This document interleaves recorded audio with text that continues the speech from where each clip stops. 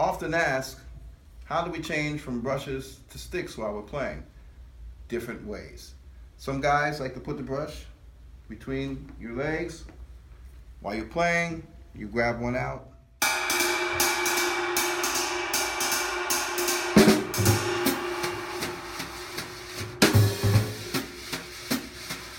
Vice versa. If we're playing brushes, right? Now you have to be able to put the brush down. And grab the stick. So it's not about, like, you don't want that. You want a continual sound to be happening. So, right?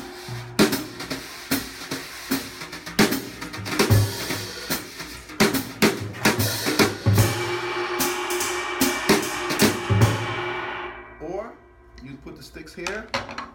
It's called the reach for it.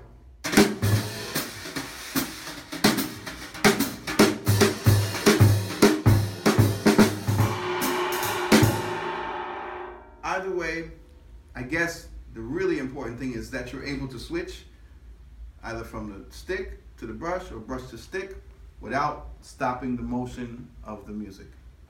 So practice that every day, just going back and forth, back and forth. It's my quick tip for the day. Hutch.